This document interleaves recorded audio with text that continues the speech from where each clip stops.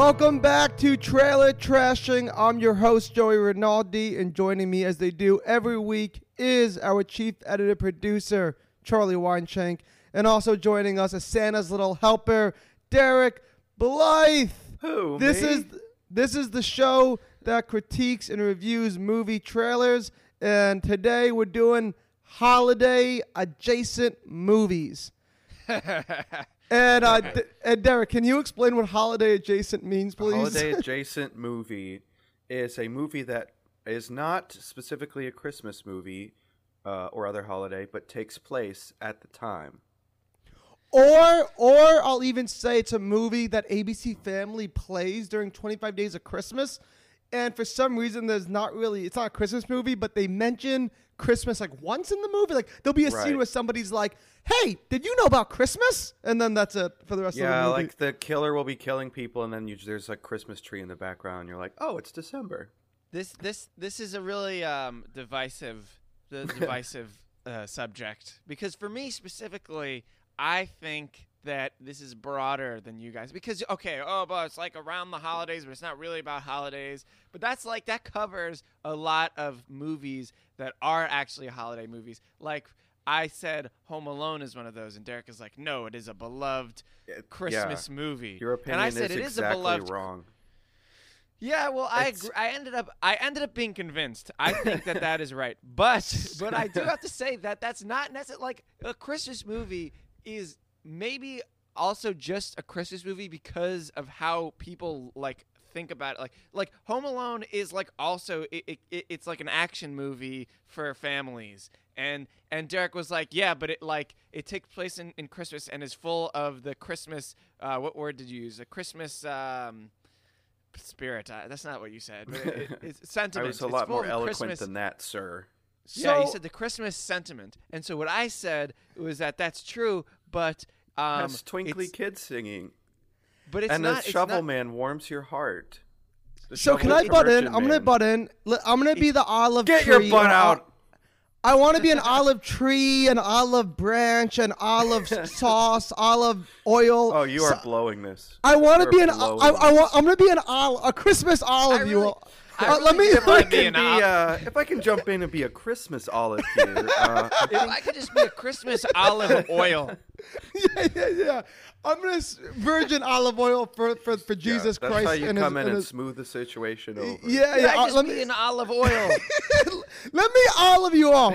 I'm gonna start having. I'm gonna add a Christmas meter, and a 10 on the Christmas meter means it's all ballistic out Christmas. A 1 is it's no Christmas. And so here's the thing: movie like Santa Claus is Coming to Town, The Santa Claus. That's like a 10. Rudolph the Red-Nosed Reindeer. Those are Christmas 10 movies. Yes, but then you get a movie like Nightmare Before Christmas. If you have Santa in it, then yeah. So Nightmare Before Christmas is like a 7 because it's Christmas themed, but it's kind of Halloween and scary. And Home Alone, for that same reason, is a 7 because it's like a 6 or it's a 6. It's a 6. Because everyone is wrong. Because it's Christmas. I'll kill you. I'll fucking kill you. Yo, I'll have you know I did a chin up today. He'll all the put way. you up. So the reason why I feel like Home Alone is slightly below Nightmare Before Christmas is because Home Alone, Christmas is a catalyst for an action movie, and I call Christmas a catalyst because the reason why Macaulay Culkin's Home Alone is because his parents are going away on vacation, and why are they going away on vacation? Because it's Christmas break. But at no point are they like, I'm the jolliest Christmas guy. Sing me a Christmas song. Let's eat cookies. That's Christmas. This is about exactly. Joey, you are such a good olive oil. I by, take back by that in front of you. By that metric, I feel like you could say the same for It's a Wonderful Life. It's same. It's a Wonderful Life. It's Home Alone. It's the same Frank thing. Capra's. No, It's a Wonderful Life. It's a Wonderful Life is like an 8 or a 9 because It's a Wonderful Life is like the Christmas Carol. It's basically Christmas Carol is like an 8, 9. Yeah, exactly. And so therefore, fine. So then It's a Wonderful Life is like a 7 or 8 because it does the whole thing. A Christmas Carol, it's basically a Christmas Carol is a more Christmas version of It's a Wonderful Life because of the whole ghost thing. Oh, ghost Ghost is kind of synonymous with Christmas for some weird. No, reason. not the movie Ghost. Like that. No, that thing, not like, Patrick Swayze. Not Patrick Swayze and his beautiful ass. I love Patrick Swayze. And we'll do a Patrick Swayze episode one of these days where I confess the terrible things he did to me when I was in middle school. No. Wait, let me take that back. Patrick Swayze molested Joey Rinaldi. No, let me take that back. Patrick Swayze did not do anything terrible to me in middle school. When I was in middle school, his movies gave me a lot of toxic masculinity thoughts about what a man's supposed to be. That's very different. Joe. You realize that. But no, but what we were saying is if you weren't talking about Patrick Swayze, then I'm in agreement with you. And his beautiful abs. We're saying that Can I already title that episode is going to be Swayze in Love? I want to plant that flag right now. Anyway, I'm really down with the Joey meter for Christmas movies, and it makes it way different because the whole Derek thing with the Christmas adjacent is too broad, and that's why it made me go crazy for the Swayze. I like crazy for the Swayze, but the thing is, we don't have to worry about the Christmas movies how Christmassy are Christmas movies, because we're not doing Christmassy Christmas movies today. What we are doing is non-Christmas movies that for some goddamn reason our society lumps in with Christmas. Or the opposite. It's like it isn't lumped in with Christmas, but it's got Christmas in the background. Well, and Die Hard is controversial for that reason. I think some people try to claim it's a Christmas movie. By some people you mean TNT, ABC Family, USA. I think there's multiple sitcoms have that argument. Yeah. In them. No, but to that point, it's all in a way subjective. That's why we have like weird nerds like us like duking to it make out. the Christmas scale. Oh, speak for yourself. I'm not a nerd. Charlie, you're the only nerd I'm not see a nerd. I wear sports clothes. I'm wearing sports clothes right now. I don't like sports, and what I do like is like serial numbers and stuff. I really like that stuff. Like what? I like serial numbers? Yeah, that's how Go you know. on. Okay. What's your favorite serial number? Like in a library, like the nut library. No, that's the Dewey Decimal System. That's totally different. No, the barcode isn't a. Wait, it's a barcode. The Dewey Decimal System. Okay, it's very famous. Screw you! Screw you and your library knowledge. Derek said to go You think on, you're Julius Caesar? By God, I will go on. Hey, if I could pour a little olive oil on the situation, smooth it out. I just wanted to hear about a serial number fetish. It's not a fetish. It's just is what. It's basically, so we're talking like specifics, right? We're getting into like what is what, and we're trying to narrow something down with real specifics. And so that is something that occurs in like across the board in pretty much all like hobbies or anything collectible or anything like that has like a subculture where people talk about specifics. So you say, so like I really like instruments and guitars and like musical gear. And I don't have like a rare like, $1 million guitar collection. You don't. I saw it. It was weak. I know nothing about this goddamn $2 dollar store guitar section. I also know nothing about music, and so don't take that personally. Well, this is not really about music. This is basically the things that I about like numbers. Serial numbers. The most interesting thing about hobbies. So people that want specifics, you say, oh, this guitar, it was made in this plant in this guitar factory in this year, and there's like, no, there are only 20 made. And you're like, well, I can tell you right now that there were 12 made because I've researched all the serial numbers and I've come in contact with the workers at the factory who's given me a list of all the serial numbers, and that's how you be definitive.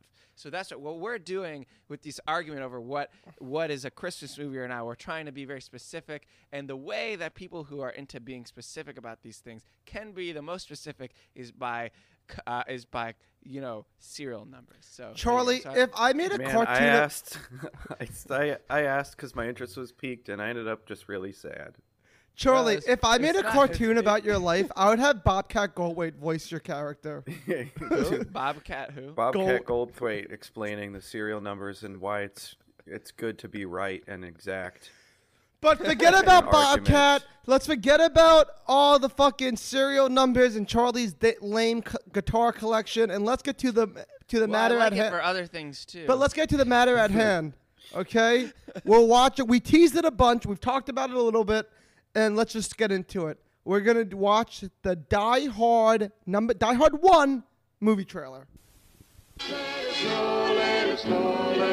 It's Christmas Eve in L.A. California. Is Daddy coming home with you? Well, we'll see what Santa and Mommy can do, okay?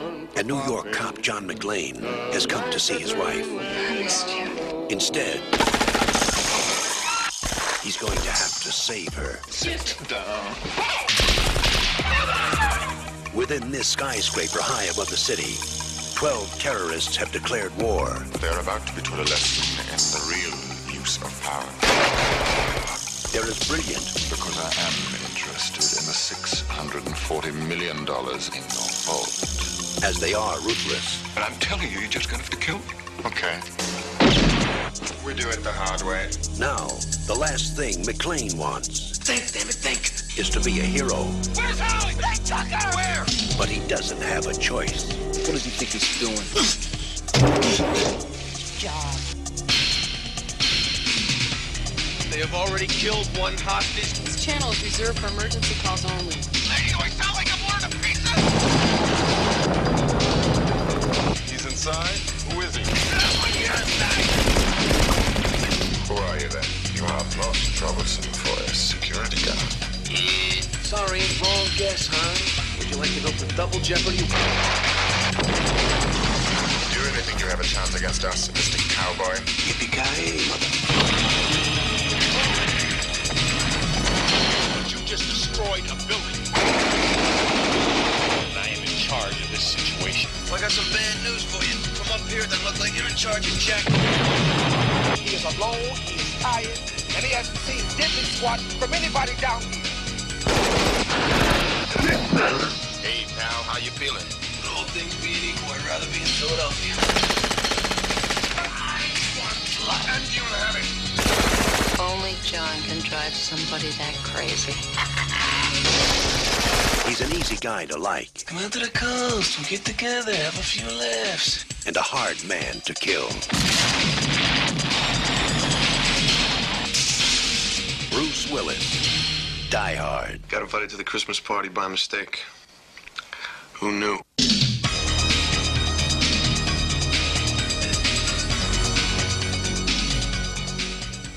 That was a very timely Christmas reference. Did you He see that? ended the trailer with Christmas. This could be a Christmas Come to the movie. coast, we'll have a few laughs. So here's the rundown. Derek watches this once a year. I watched this once in my childhood, and and then Joey has never seen it. I got physically angry when you said you hadn't seen it. Of all people. Well, have you seen Love Yeah, Actually? but it's not on brand for me to have watched Love Actually. It's not on brand for me to see Die Yes, Hard. it is. I'm a rom-com guy. Everyone Die knows Hard that. is like the more like masculine equivalent of a rom-com. so good. It's like you take the two like archetypal like Is you there know, romance? like yeah. Yeah, There's he's romance? trying to like He's trying to save his, his wife. ex-wife. He wants to. Oh no! Once the It's once cheesy the, romance. Once Oh my the God. once the knot is tied, it's the whole because he's already It's been there. not tied. It's his ex-wife. Derek just said. I Yeah, was he like, needs wife, to get the ex-wife. respect of his ex-wife back. And what better way than to stop her from being a hostage? Joey, what we're saying is that Where this was is the Samuel L. same- Jackson, by the way? This He's is in. the same Samuel He's as in. a He's in the rom-com. third one. I've This is the seen same like as I've a seen like rom-com, 5 just minutes of the different third one. Really good branding. too. It's a rom-com just branded for like people who drink like not light beer like you. Budweiser boy. I'm a Budweiser boy, and In- that's all that you have to know about me. In the world where there are men who are men and women who are women, women watch the rom-coms and men watch the action movies, and everything is very simple, and Jesus Christ is Lord. That's what this world is. Anytime we watch a trailer for something that's really widely known, I think about how frustrating it must be for someone to hear 3 people like judge the trailer who've never seen it. Well, we've seen it. I've seen it, so I'm going to be quoting it, and you guys are going to be like, I don't know what that means. I've never. What do you mean? I've seen it. I've never seen you this ain't movie. seen it. But I've watched the trailer. I've watched I watched it with my dad when I was like in middle school. Charlie, the more you talk about your dad, the more embarrassing it is. You have a dad. Fucking loser. You love your dad. Hey, everybody. Charlie loves his dad. Can I get order in the courtroom, please? I don't love anything but serial numbers. The numbers make sense. Nothing else does. So let's get back on target. We're a trailer podcast. We watch the trailer. I've never seen this movie, so I want to really talk about the trailer because as somebody who's never you've seen the trailer now. Yeah, that's what I just said. Even though I've never seen Die Hard, I've heard about Die Hard my whole life. They talk about it on TV shows. Girls talk about it while you're having sex with them. Probably everyone talks about Die Hard. And the thing Joey has sex with girls who only talk about Die Hard. Imagine that. Can we just? Derek is not amused. I was trying to. I was formulating a joke in my head and it went nowhere. It went nowhere. That might be clever, but no, that would be a long walk to get to that punchline. So, anyways, boys and girls, the trailer was amazing. Yeah, it's probably one of the best trailers I've ever seen. Charlie and I, we like typography. The typography in that was unreal. I liked it. It was all right. Oh, it was unreal. The blue, it was good. It was good. It was like what is it called? Gradient. The gradient ramp on that blue. Come on. We hate the word great. Well, look, okay, it was good from like a cheesy or nostalgic. I'll say there's a fine line between cheesy and nostalgic. It's very 80s. Late 80s.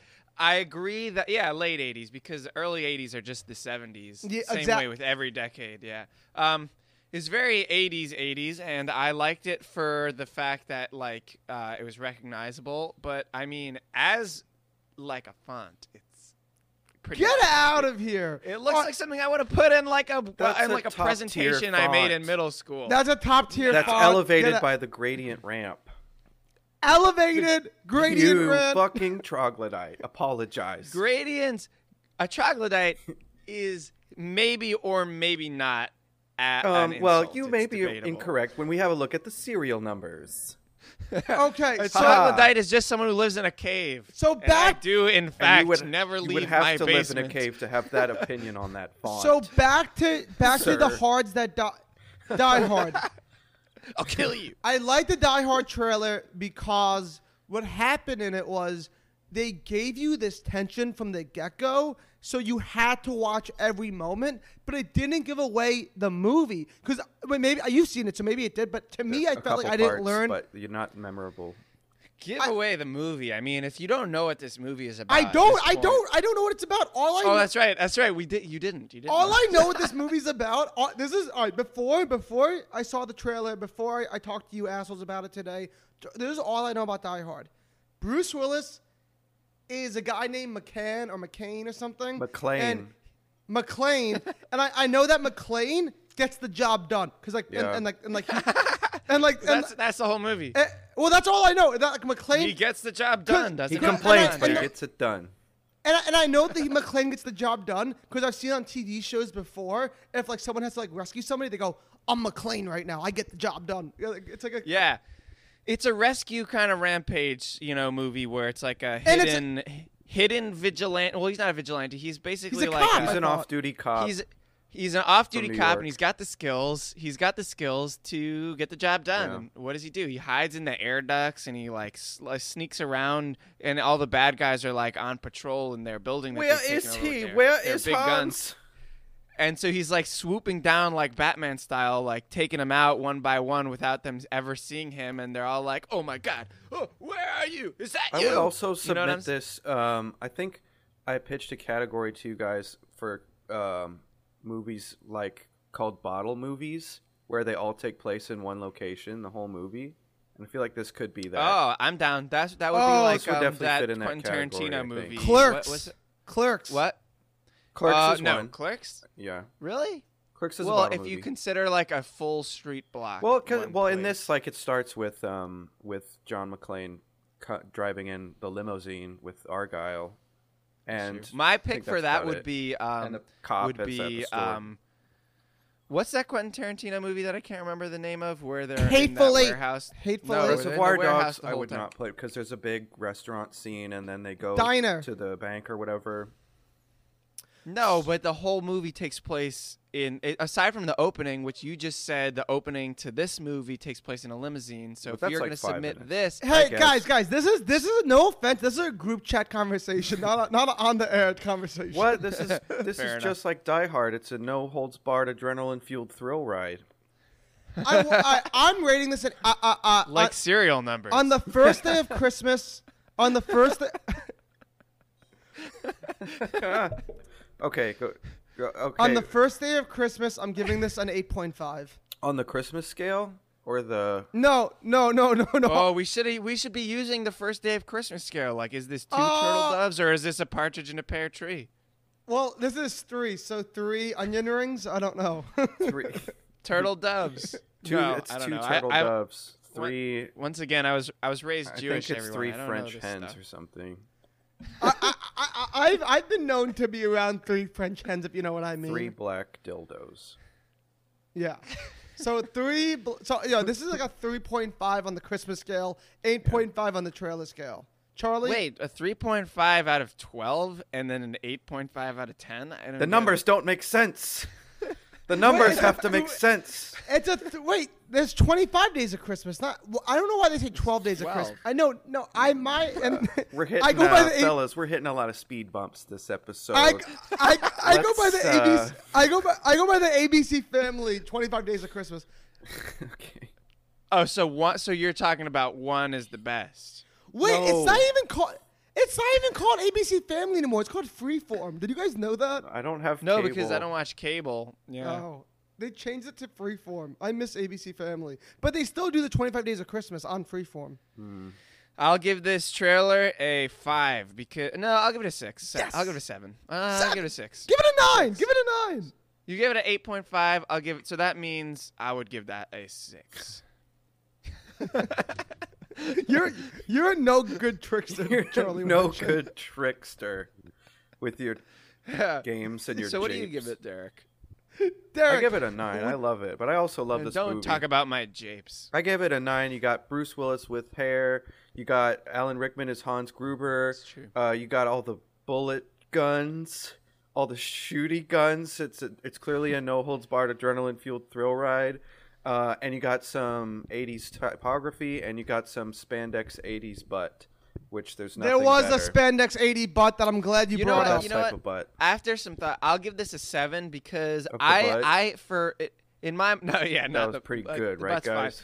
It's because in my mind it was like the cheese factor like toned it down a little bit because it is really cheese, but it's like it is so important. It's like one of the more important cheese. Important cheese. Effects. All right, boys, stop talking about Because it's cheese. so Talk about classic. cheese. Stop. Derek's going to call me out for not buying him cheese. Instead of talking, I got you cheese. You did? Instead of no, I didn't. Kraft singles. Instead of cheese, let's talk about tomatoes. I want to know what you think the Nice. tomato scale gave this movie. Who goes first? Derek does because I know Derek's got it. I also got it. Give it an 88. Like the year. Charlie? I'll give it an 89. Charlie won. What? Yeah, that's right. Charlie, I won. Charlie won. Damn. It was a 94, and this is the Deserves first it. time this is the first time. Extremely classic a movie. This This is is- why it bumped up for the cheese being a good cheese. Before we go to Ebert, though, I gotta tell you guys a few things. First, it's the first time I've ever seen a Rotten Tomato score have the same for the audience score too. It was both 94. You were talking about Hans Gruber before. You'll love this. Alan Rickman didn't know that he was a bad guy when he read the script. He genuinely thought he was a good character. What And- the fuck? No way. Yeah. Probably skimmed. He definitely That's like skimmed. a sign of a psychopath or something. So my character's a German guy, 1930s, former artist. Sounds like a good guy. I've done this before. I've gotten myself into some serious trouble when I was in school, and I used to skim. Okay. I would love to break that down on another time, but Derek demands perfection for my fun facts, and I never give him perfection. And this is the first time ever I have perfect fun facts for Derek. So let me just throw this at Derek right I now. will say the bar is high for this movie. Okay, are you ready?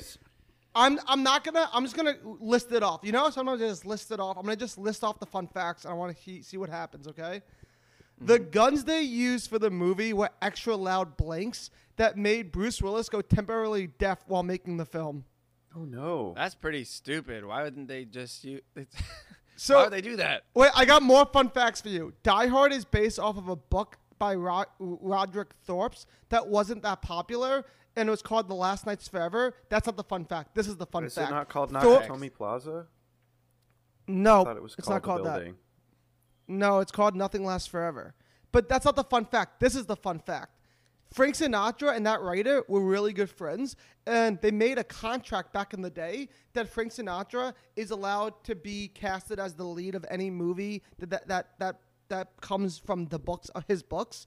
And Sinatra was like 73 or 74 when this movie came out, was made. And so everybody was so thankful and happy that Frank Sinatra, when he read this script, said, "No, I absolutely do not want to be the lead of this movie." I would love to see that of him, a super He'd be like old using Frankie. a walker. Oh, no bullets. Think I'm stupid, Hans? I got chunks of guys like you in my stool. So I've never seen this movie, but apparently Hans Gruber has a famous fall to his death scene or something where he falls. Yeah, that's the end of the movie. That's the end of the movie for yourself. And I seen it. And he looks afraid. He looks afraid. Okay. The reason why Hans Gruber looks so afraid during that fall is because the director told him, "We're gonna count to 3, and on 3 you're gonna fall." But instead, he said 1 and dropped him. So he actually was. That's like when the doctor gives me shots. I hope he also got the smiley Band-Aid and the popsicle. This is my favorite fun fact, and I hope it's your favorite fun fact. This movie spent over $130,000 on glass alone. Is there a lot of breaking through glass in this movie? Oh yeah, it's so good. It's so satisfying. It's an action movie, Joey. I mean, in a skyscraper. Full of it. 100. I thought they used fake glass. They use real glass in this movie. No, they probably used like breakable The whole thing glass. is he gets stuck like it without shoes, so he has to walk through a bunch of glass. He has like bloody feet for most all of it.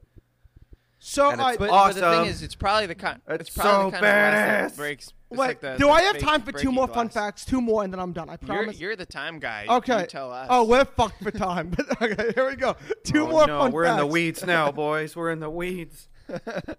Long story short, this movie needed to be like it was designed to be a Hollywood hit, like a blockbuster movie. But the problem, that's for sure. But the problem was the script wasn't like received well, and almost every leading guy they pitched this movie to turned it down and was like, "Fuck off! This movie's terrible script. I don't want to be in it." And so that's why Bruce Willis got casted. Bruce Willis, by the way, was not a star in '88. He was like a known coming up actor. He was doing sitcoms. But they paid. Exactly, he was doing sitcoms, and he wasn't a star. But what sitcoms was he? I don't know, but they paid him $5 million, which doesn't sound like a lot of money for Bruce Willis. But back in '88, Willis, the star of Moonlight. Back in '88, $5 million, what you would pay for a star, and they could have paid Bruce Willis less money. But the reason why they paid Bruce Willis the star money at the time is because they said, we need this movie to be such a star-studded, like powerhouse blockbuster movie that we need our lead actor to feel as if he is a star when he's doing this. And they thought by paying $5 million, it would give him that confidence. Man, that is very generous. I would have confidence for that money. Yeah, we're going to overpay this upcoming actor so that he feels really good and acts like a star. And pay people to be on set and tell him he's handsome. And we are back. If you couldn't tell, we took a 5-day lull because that's how long it took Derek to get his Wi-Fi back. But it's back, and we're back, and now we're gonna finally. And we're wearing all the same clothes. Yes, and Charlie, I think Charlie planned to wear the same clothes to be accurate, but I'm just a gross slob.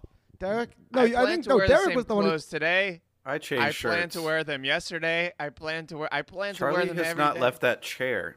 I haven't. Yeah. Charlie's been waiting. Charlie's just been waiting in his seat. Are we doing the podcast? What's going on? I didn't realize Derek's internet went out. So I've been sitting here like, it was like, hey, you guys still here? Is there technical problems? Like, what's going on? It's been 5 days. I know this has been like 1 minute for the listeners, but this has been 5 days in the making for us to finally get to the Die Hard Roger Ebert review, and I'm freaking out. I'm really excited to see what the old bag had to say about it. It's a serious cliffhanger for us. Yeah, not for the listeners, just for the three of us. And it didn't pay off because it got a 2 stars. That's not very good. It's weird because this is like a seriously classic. This is a classic movie. I feel like everyone in the entire world was like freaking out about this movie, and Roger Ebert didn't like it. He didn't like anything between 88 and 90, because this is also when he hated Home Alone. Also, you know what?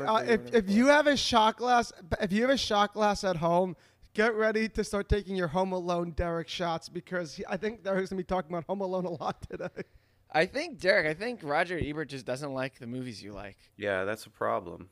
Roger Ebert thinks you have bad taste. But also the thing that makes this so much more insensitive is that it's like everyone fell in love with this movie and he didn't like think like twice about it. Like 2 stars, as we know, per the trailer trashing code deciphering of the Roger 4-star code, a 2 stars is a forgettable movie.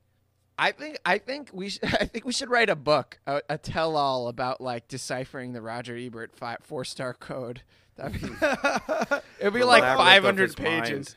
But as the truest Roger Ebert diehard fan on the podcast, I want to defend my boy and just say this. When he was watching this, Roger Ebert probably watched this movie like a week before it got released. He probably got like his own private VHS a few weeks before the movie got released. So when he watches these movies, he doesn't know it's a classic. Like, he doesn't know that this is a classic movie that we're going to be talking about for the next 30 years. It's just a movie that got mailed to him, and he just watched it in the quiet of his own home. I'm sure he has like a home movie theater that he watches his movies in.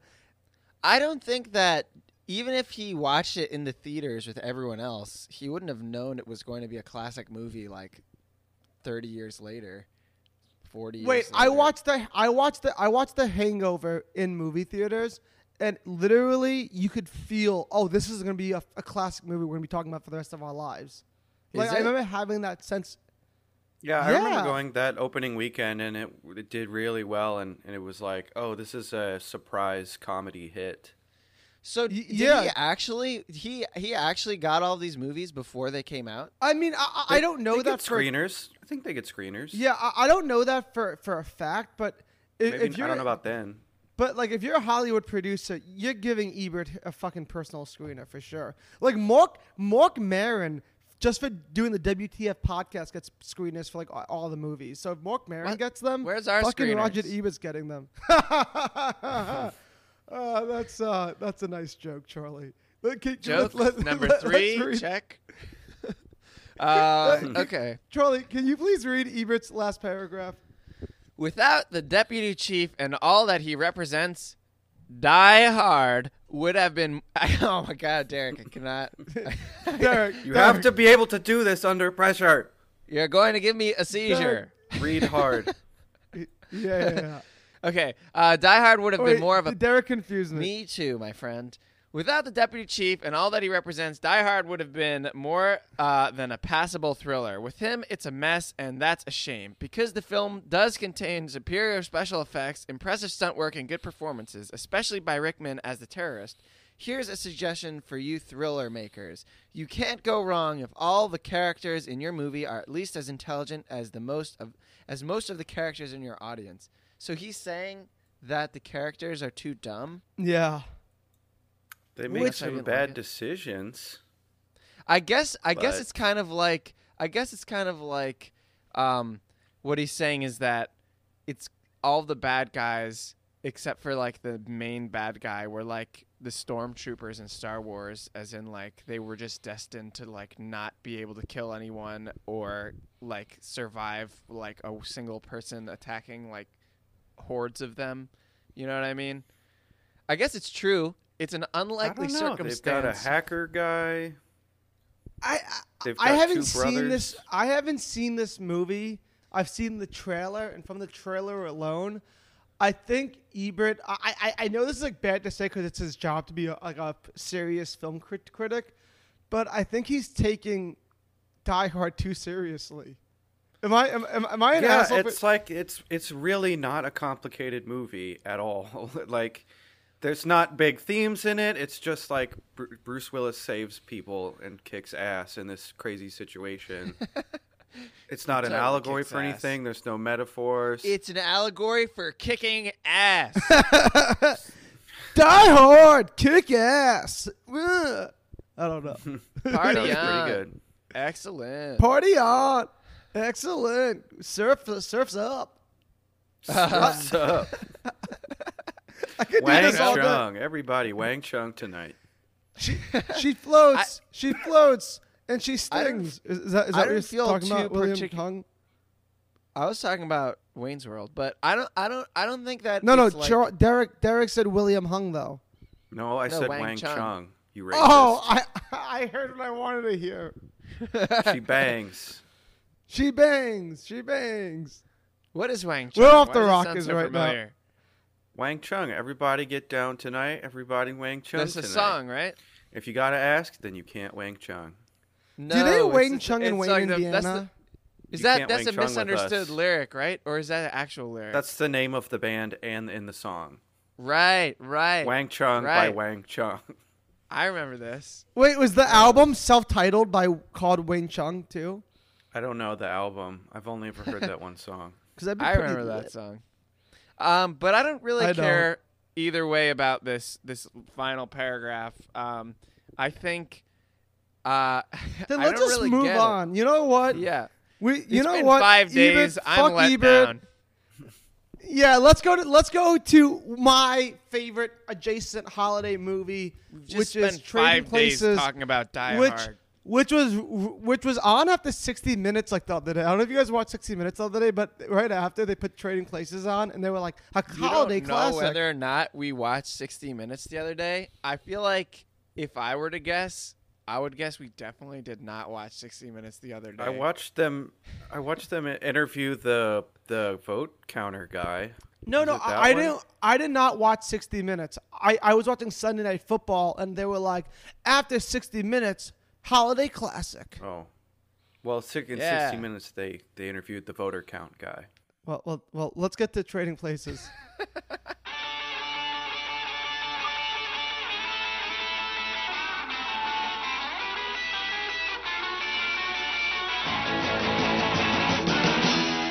I had the most absurd nightmare. I was poor and no one liked me. I know what you're thinking. You see Porgy and Bess? We can make it, baby. Me and you. Dan Aykroyd and Eddie Murphy are trading places. Help! Help! Hey, I don't want your bag, man. Help! Help! Help! Help! I'll bet that man could run our company as well as your young Winthorpe. Are we talking about a wager, Randolph? Is there a problem, officers? Oh, Winthorpe. I'm glad your parents are not alive to see this. What? No, wait. Now, this is totally preposterous. I'm not a thief. Here we are. William, Take off your clothes. You are making a career decision here. Take off your clothes. Did you hear what this man said to me? Now, I have witnesses. This man is physically threatening me. Hey, Randy, Monte, this is nice. I like this. we are commodities brokers, William. Commodities are agricultural products like wheat, which is used to make bread, pork bellies, which is used to make bacon, which you might find in a bacon and lettuce and tomato sandwich.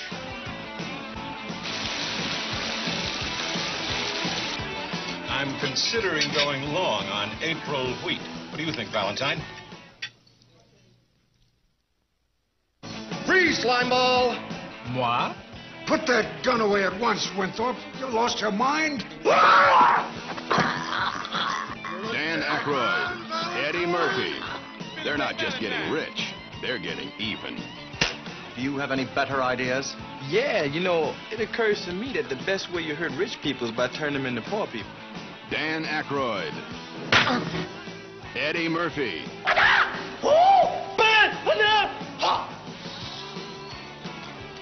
Ralph Bellamy. We've got to get Wilson and tell him to sell! Don Amici. Randolph, this isn't Monopoly money we're playing with. Denham Elliott. What a scumbag. And Jamie Lee Curtis. By the way, food and rent, not the only things around here that cost money. You sleep on the couch. Trading Places. Some very funny business. South on in April of 142! I just want to say that they fucked up the trailer. Yeah, that was really boring. They should have just stopped. They nailed. I will say they nailed it. They nailed it in the first 30 seconds. In the first 30 seconds, they were like, Eddie Murphy, Dan Aykroyd, Trading Places. I was like, oh, I'm in. I'm sold. Good. Let's do it. And then they proceeded to do 2 more minutes of letting us know that Dan Aykroyd and Eddie Murphy are trading places. Yeah. And I'm like, I'm already sold. Why are you telling? It's like shut the fuck up. Just end it. They drew it out by every time they showed one of the like pompous old white dudes. There's like a long beat before he speaks. I don't know why that's in the trailer. Like as an editor, like why it'd be good. They'd do something funny and it'd cut to him and be like, "Oh, Winthorpe, your parents would be disappointed." Yeah, it was also just like, it's not like they were like ruining jokes or anything. What they ruined was like the concept of the movie. It was like they explained it over and over and over again. It's like, this guy, he was a businessman, now he's poor, and this guy, he was a black, poor, like homeless man, and now he's in the business and it's run by white people. That is the joke. Check out how silly this whole situation Wait, is. Charlie, did you understand that they traded places, though? Yeah, the tagline is the title. Trading places. They trade places. Yeah. Done. You don't have to walk us through anything else. We've seen the Prince and the Pauper. Wait, the thing that I thought was the funniest is that after this like 2.5 minute trailer, they then showed us the whole entire cast. And like after the 4th cast member, I was like, they're not going to show us a 5th one. And then they're like, they're not going to show us. And then like I was like bored of it. And then they got me back in by like the 8th one. I'm like, oh wait, they're still doing the cast. This is crazy. Like 2 A-list SNL people, 14 old white men you don't know. And then Jamie Lee Curtis.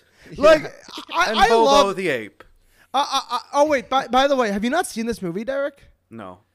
I also haven't seen it. I've seen it very often in the $5 bin at Walmart. I'm really shocked.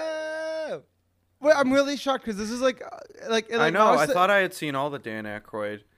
If I was to make a list, if I was to make a list of like my favorite comedies, this would be like probably top 15. And if I was to make a list of like the best like written comedies in the sense of like, is it like funny? Is it satirical? Is it like poignant? You know, like just on that scale of like good writing, it would be like a top 5 comedy. It's such a smart movie. Wow. But so the trailer though is fucking awful. Go on, Charlie. I know. It's not a good I know trailer. it's been 5 days since we started this podcast episode, but the holiday. I think we should all recognize the fact that there seemingly was nothing to do with Christmas in this. No, trailer, he's in at a Santa suit. Who? He's in a Santa. Dan Aykroyd's in a Santa suit, pointing a gun at someone.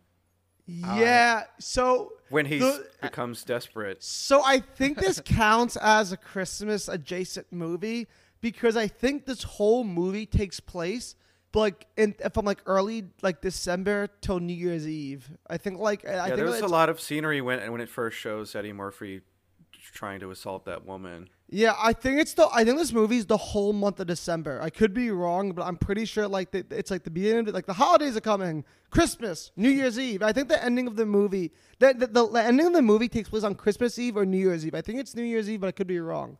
Well, that's probably a good time for this sort of movie because it's hard. Like snow is especially hard for. And also, the it had impoverished. like a Groundhog Day kind of like, which is also a Christmas adjacent movie. Groundhog which I just Day? realized.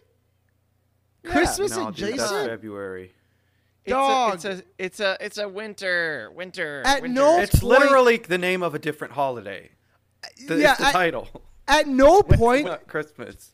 Winter. Charlie, Winter. at no point in my 25 Days of Christmas ABC Family, now unfortunately called Freeform obsession, Thanks, Joey liberals. is still upset. have I ever seen Groundhog's Day even be considered in what they call 25 Days? Winter. Come on, winter. Sorry, but we can't give you this one, man. Yeah. Can't give you Yeah, this no. one. Once you pointed out to me that it was Groundhog Day, I was like, "Ooh, this It's is like literally months called after Christmas." the holiday. This is like the end of winter. This is like maybe 3 months after. I Christmas. like how even though you said Groundhog's Day, which is the name of the movie, but also the name of the holiday, Derek had to point out that it's the name of the holiday for you to realize that Groundhog's Day is also know what? Groundhog's Day. Groundhog's Day is more so a movie than a holiday, if you ask me. So I think Trading Places barely gets in the holiday adjacent world, and Dan Aykroyd squeezes in. It was barely on the line, but Dan Aykroyd's Santa outfit is what fucking put it over the edge. At least in the trailer. Well, the whole reason I suggested it when we were trying to figure out what holiday adjacent movies were is like I saw it and that's him in the Santa suit was the screenshot that I saw from it. Oh no way!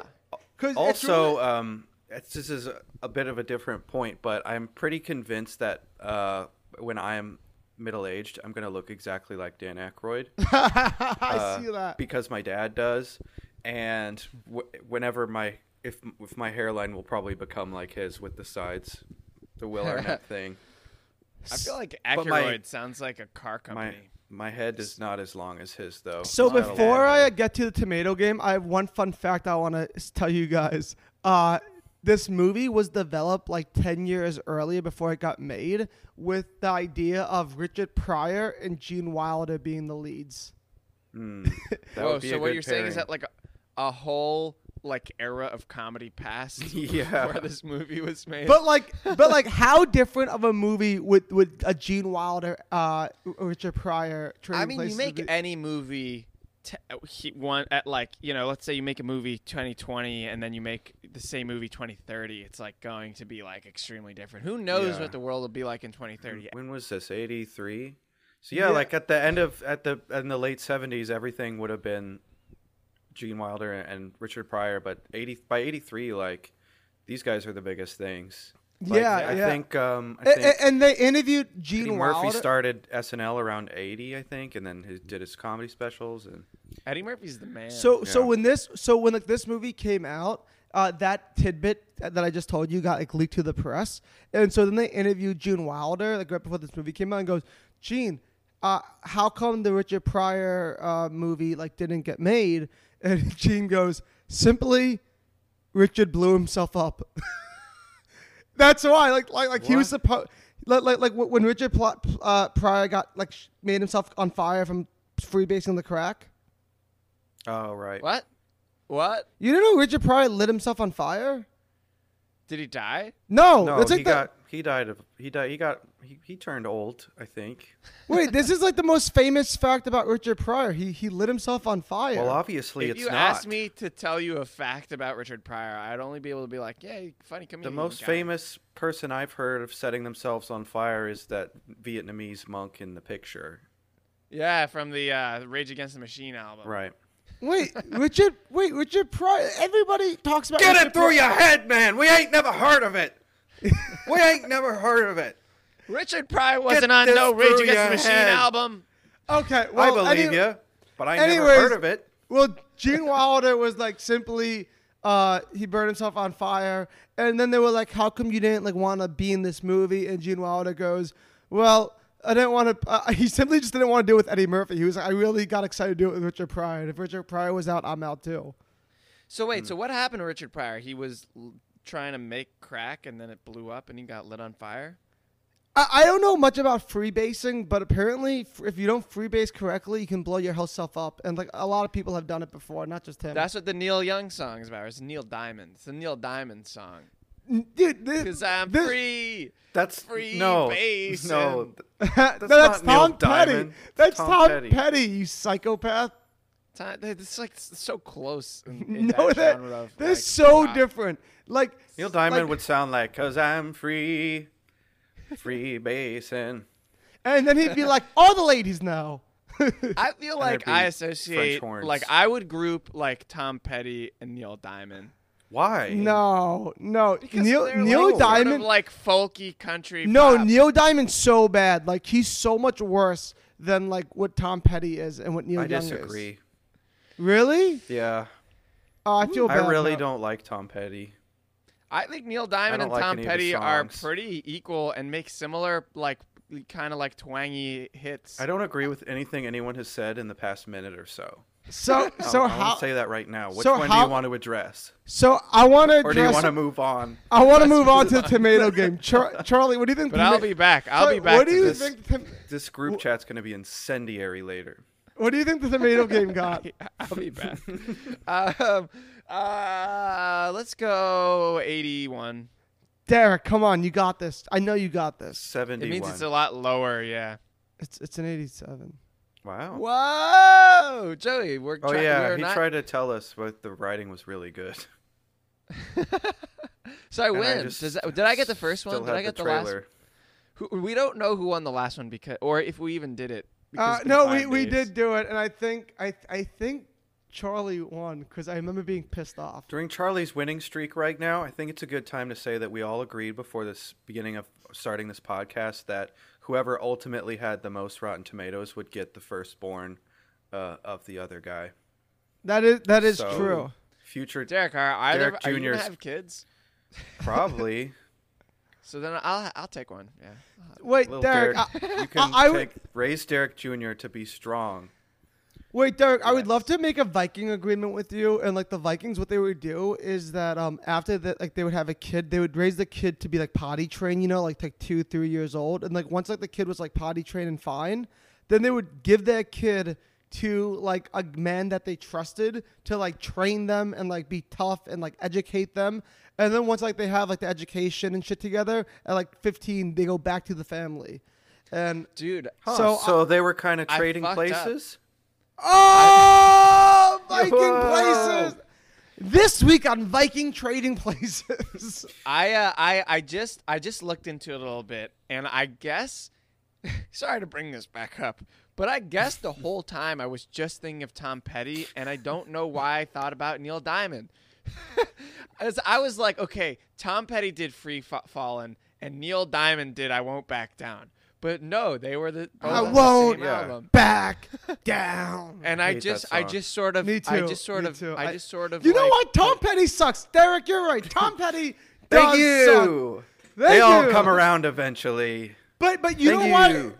But if you listen to an old episode of this podcast, you would know that I have a soft spot for because you dressed up as him. for Neil Diamond because Neil Diamond is in Saving Silverman, my favorite comedy of all time. Oh yeah. Gosh, see, that's what I'm saying. I'm not really into that kind of. I don't listen to like a lot of Tom Petty, and I don't listen to a lot of Neil Diamond. They're all in the same area in my brain of like. In your diaper? They're all in your diaper? These guys over here. Well, you saying I have a diaper brain? Yeah. I'm saying you got poopy in a sack, and that sack's a diaper. Wow, Joey. And that's fucked up what you said. And you know who probably was wearing a diaper when he died? Our good friend Roger Ebert. Oof. Wow. Oof. Wow. Oof. That's more That fucked was up what you cold. said. Is that not Yeah, gonna? 'cause he was incapacitated. Is that not gonna age well? That's edgy. It didn't age well. As soon as it came out of your mouth, it started aging like real bad. So let me give you a fun fact why Derek pulls up the Roger Ebert. Too late. Slow facts. Wow, this got like a way higher score. This got the than Hangover fucking score. Die Hard. This got almost a perfect score. Where Die Hard, the like classic like movie that is all over pop culture, this movie didn't age anywhere near the way Die Hard has aged. Wait, look at this. Charlie, like, obviously this isn't as nearly as big as Die Hard, but like this is still like a very famous and classic movie in its own right. That like Turner. Well, I'm not arguing. I'm not arguing for this to for this movie to get a worse score. I'm arguing that Die Hard was snubbed by Roger Ebert. I'm not saying that this doesn't deserve a 3.5 out of 4 stars. Like we all know. But you also need to acknowledge. I don't think you know the history and all of the. What's the word I'm looking for? Like once again, Joey, you're assuming that I'm saying that this didn't deserve its score. No, but I don't think you're aware that this is a classic. Is what I'm saying. I am aware that this is a classic because I've heard of it, and the people who are in this movie are classics. So even though I haven't seen it, I could assume that this is like a hard-hitting movie. This very well could be Eddie Murphy's greatest movie he ever made. All I'm saying better is than Shrek. That if this get out of here, get out. The best road movie ever. Better than when he was Mogadishu in Mulan. But I'm not. Wait, wasn't that Chris Rock? No, was it? It's not. Was that Eddie It's not Murphy? even the name of the character. I think it was Eddie Murphy. He played Mogadishu. Well, Eddie Murphy played 2 badass animated characters for 2 cool different sidekicks. animations And he got for 2 different animated companies, sex right? With the dragon. Were those 2 different companies? Yeah, one was Mulan Pixar, is Disney. Another one was DreamWorks. Mm-hmm. Whoa, Eddie Murphy, he's trading places. Wow. Aha. I'm done. Yes. I'm done with that bit. Charlie, I get it. You're not shitting on Trading Places. I'm not shitting on Trading Places. You're just shitting on Roger Ebert. Ebert. You're shitting on the Ebes. Exactly. Babyface himself. There's basically 3 scores you get from Roger Ebert. A perfect score is so basically you get a 4.5 or a 5. No, a 3.5 or a 4. Come on, it's a 4-star system. 4 stars. Oh yeah. Sorry. Okay, you get a 3.5. You get a 4. That's a good movie. You get a no to 1 star bad movie, and anything between is whatever. So I'm just saying this got like good movie status from Roger Ebert. Wait, I have a question, Derek. Is the 4-star system because Siskel and Ebert have 4 total thumbs? And so, like, that's the most thumbs up they can for give each it. thumb. And like a half star is them doing this. This is an interesting theory. I think to do some Googling. I think they're dead. They took it to their grave. Is Siskel still alive? No, I don't know. He died first. Siskel's not as. Why is Siskel not as famous as Ebert? Because I think Ebert's career lasted longer. I imagine, right? Yeah. But I think Ebert was doing this. Ebert went solo. I think Ebert was just a more sexier like reviewer. I think they probably at this time. Yeah, definitely at this time they're doing the TV show together. Only in addition, Ebert is also writing for the Chicago Sun-Times. Whoa. Do you think he was a superhero? I feel like superheroes often work. Finally, these types wait, but even though it was for Chicago, like didn't like the New Yorker and shit also publish Ebert reviews too, or no? I don't know. I'm not going to pretend like I do right now. I don't know either. Maybe later he'll pretend. Like I might he knows later if I have more caffeine in me. I think other mediums also publish the Ebert reviews besides Chicago. It's a household name. What he's on Trailer Trashing, so obviously he's a household name. Yeah. All right. Should we read this? Yeah.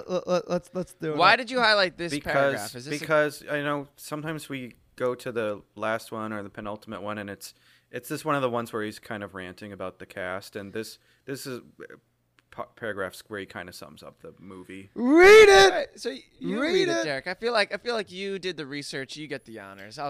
This is good comedy. It's especially good because it doesn't stop with sitcom manipulations of its idea, and it doesn't go for only for the obvious points about racial prejudice in America. Instead, it develops the quirks and peculiarities of its characters so that they're funny because of who they are. This takes a whole additional level of writing on top of the plot manipulation we usually get in popular comedies, and it takes good direction, too. That's exactly how I feel about the movie. He nailed it. You know what this makes me think of? Obviously, since we're a trailer podcast, it's, it should be taken with a grain of salt. But it just shows how much you kind of like don't get when you're just talking about a movie, having not seen it, having only seen the trailer, and just what we're talking based off of our perceptions of a movie from like pop culture and the trailer. Whereas like obviously that's why Roger Ebert gave this movie a higher rating than like we're talking about like how well it did socially and how well its trailer did, which is to sell the movie, and he's talking about like content, which is obvious. Like Die Hard is like a movie that, like Derek said, doesn't have like it's not there's nothing other than like action and like a very simple plot with nothing, and the things that he said in this paragraph, like that reminds me kind of that we didn't rate this trailer, but I think we all gave it a 1. The trailer, yeah, 2 or 3. Yeah. So 1 for me. This one for me is just a 5, or no, I'll give it a 4 or 3. You don't think it was? You don't think it? Wait, because 5 means it was the middle of the road. Yeah, that's why I'm giving it a 3.5. Some good jokes. 3.5 because it was boring, but that's about the most offensive thing. I don't know. I found the whole fucking trailer really fucking offensive. Well, then that's why you gave it a 1, I guess.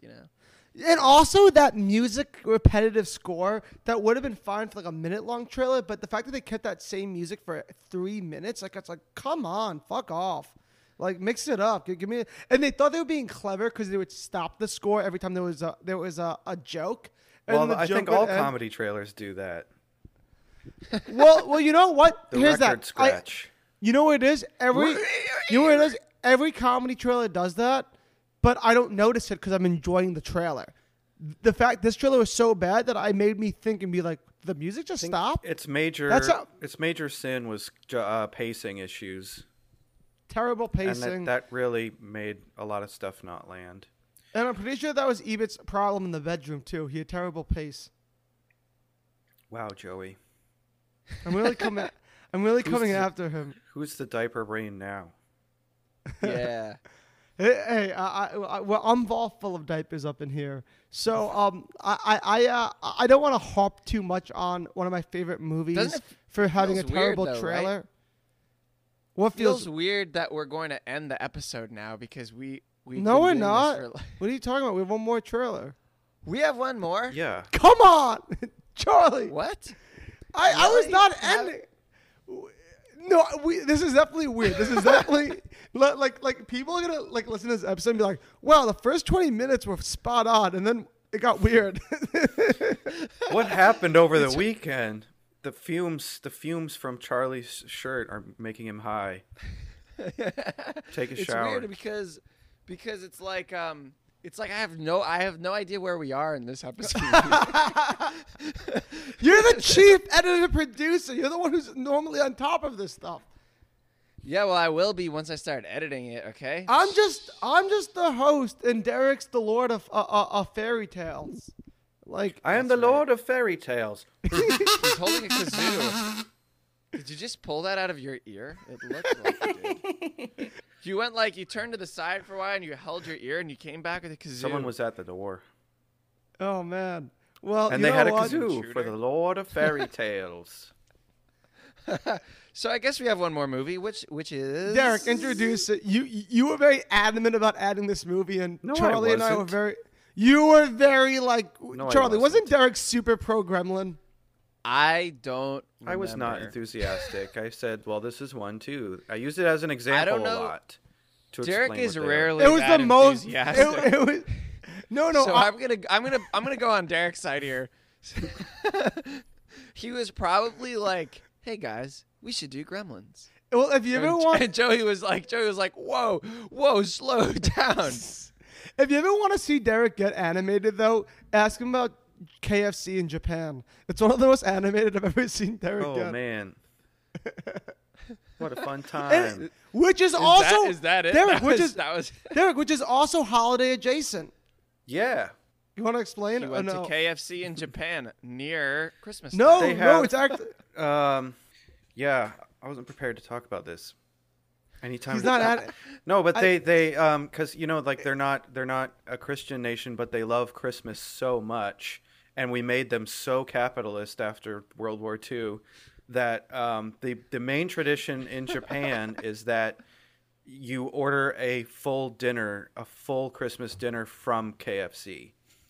That's awesome. Oh, I've heard of this. So I have a menu. I don't have it with me, but it's like up on my wall. You get a menu at the beginning of December, and you just fill out everything you want, and then you have one of your family members stand in line on Christmas Day to get like a full chicken or turkey dinner from the Colonel. It's their it's their main tradition. I love that. I don't know what a Christmas dinner. What do you guys eat on Christmas? It's the same as Thanksgiving. Pineapple ham. So I'm Italian, so we don't. I'm Italian, so we don't do like a Thanksgiving dinner on Christmas. What we do is my grandma always makes like a lot of fish. My mom makes a lot of chicken cutlets.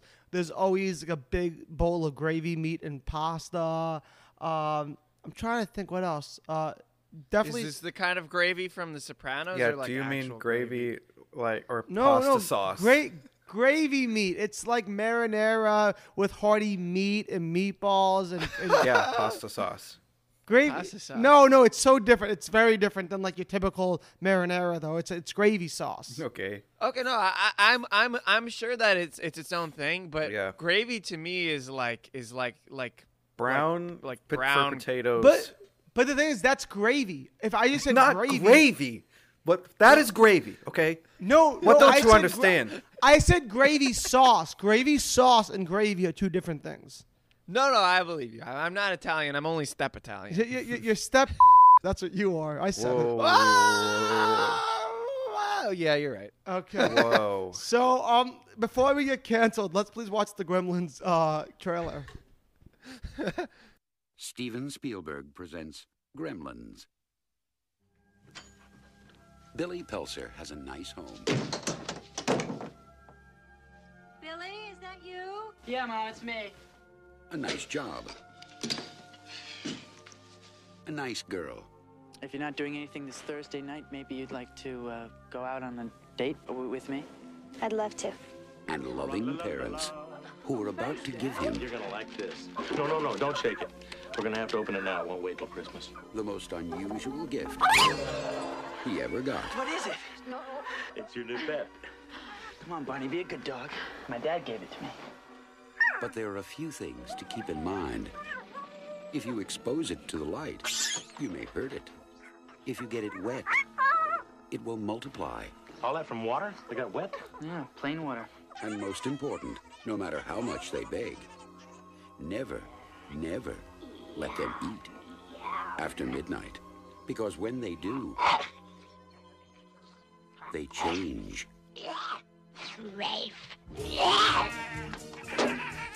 They become clever, mischievous. What's going on here? And dangerous. Gremlins, huh? Little monsters. Right.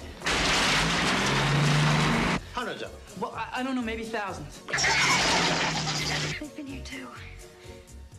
Billy, what are these things? Where do they come from? Look, I know it sounds crazy, I know. But in a few hours, you're gonna have a major disaster on your hands.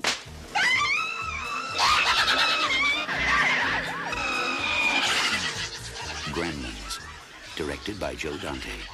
They'll be expecting you. That was good. That was like the opposite of Trading Places because that one had the first 30 seconds that was boring, and then the rest of the trailer was incredible. So it's like the right, and that's the better way to do it.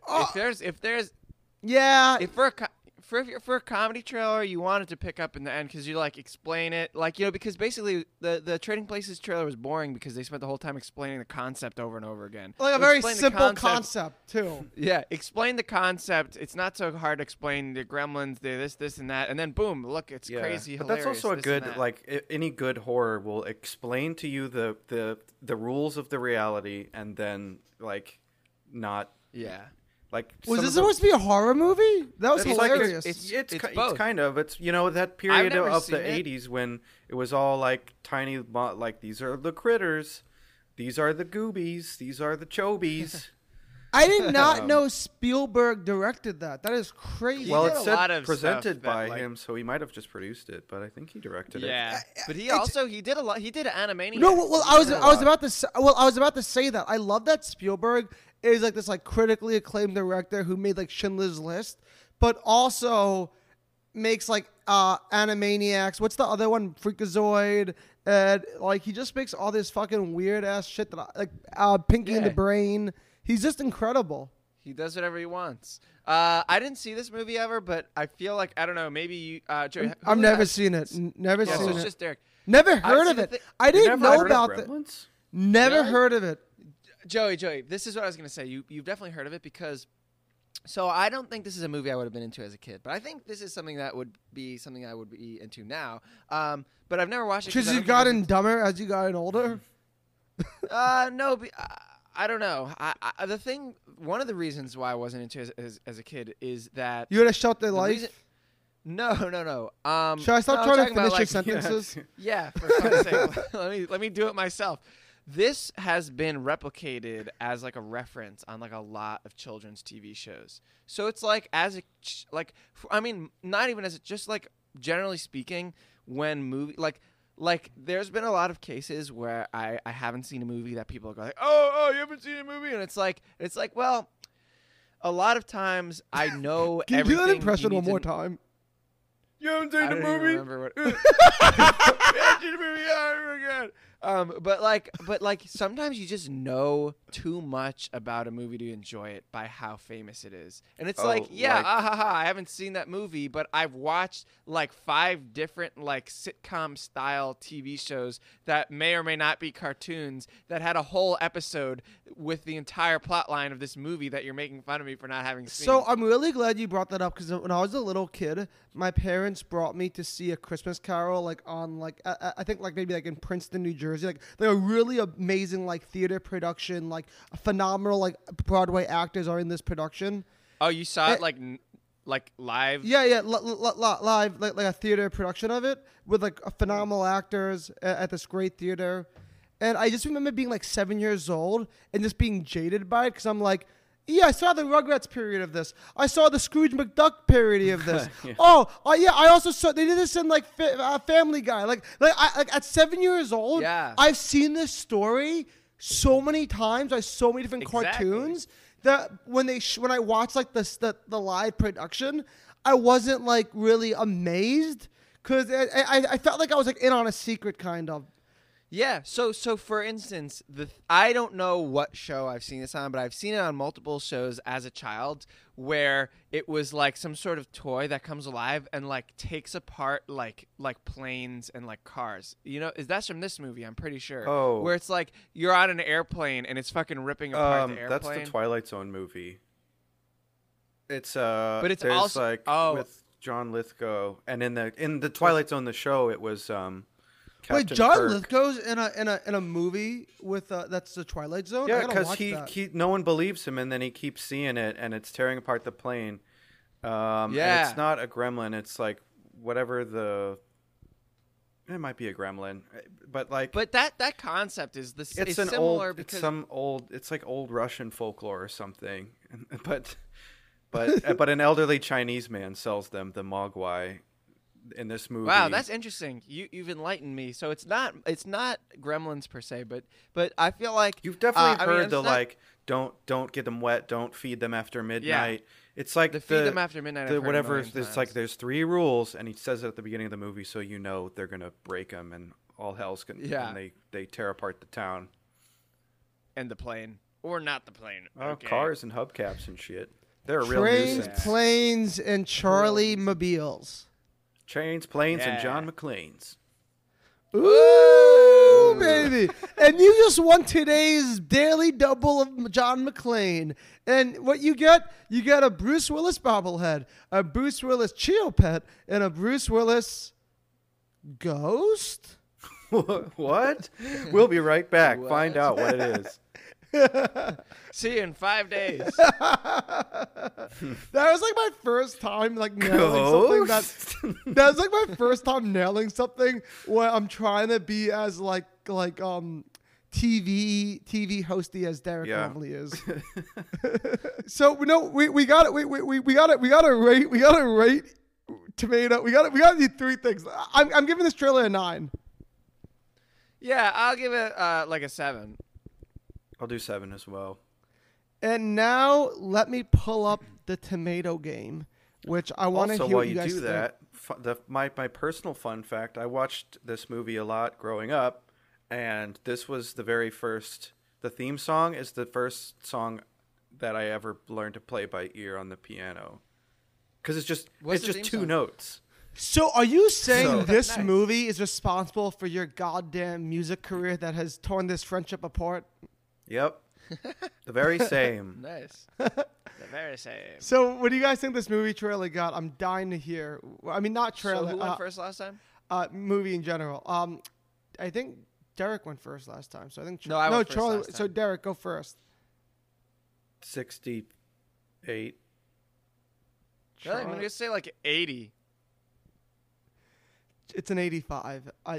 Derek, Ooh. I don't know what has gone wrong in your life. I don't know if you're on the smack again. I don't know if you're fucking in too deep with the Sharks down in Atlantic City. I don't. Blows up. I don't want to take care of my son. Yeah, I don't know what's wrong with you, but yeah, you're fucking up. You're fucking up big time. You're fucking up so bad. You're making Charlie look like fucking Trailer Tomato guessing Magoo over here. Well, I'm winner, okay? So now let's see what the Ebes had to say about the Spielberg Goofy Fest. Wait, go. He gave it 3 stars. Look. Whoa, that's pretty good. That's the Mogwai. I forgot his name. Ebert gave it 3 stars. That's like 2 Ebert's thumbs and 1 of Cisco's thumbs.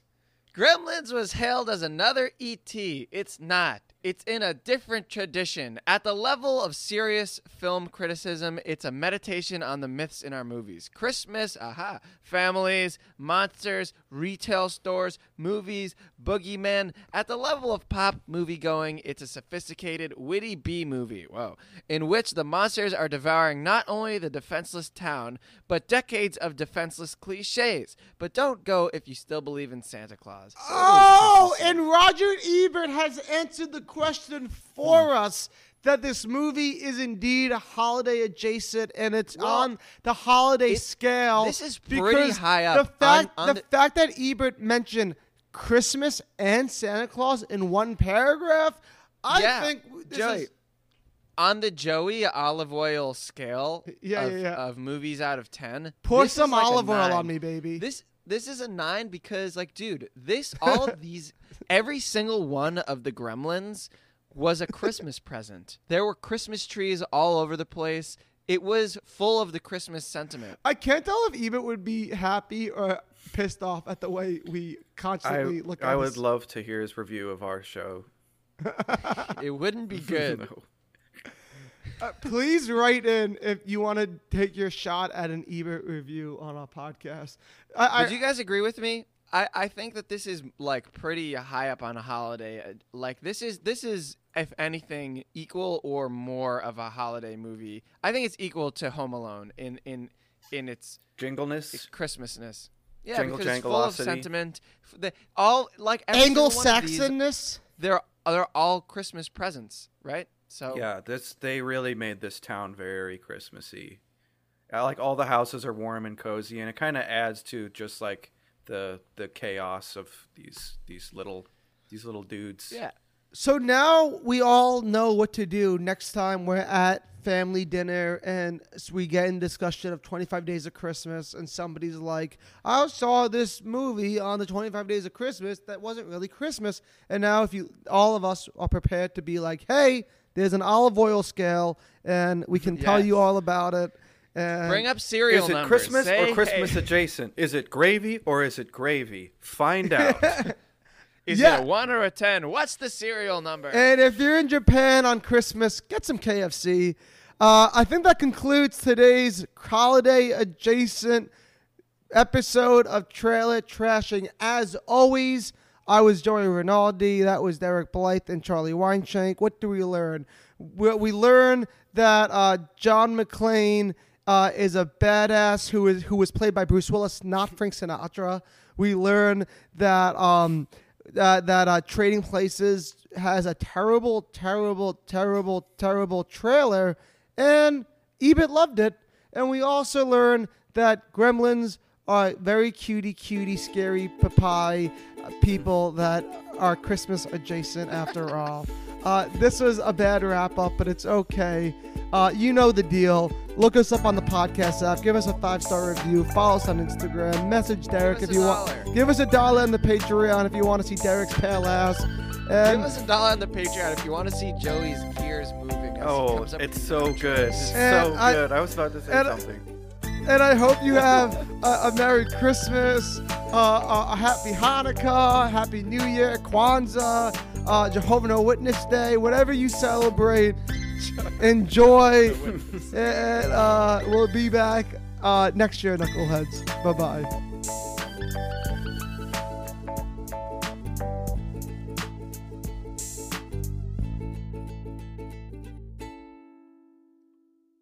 Hey, it's Joey from Trailer Trashing.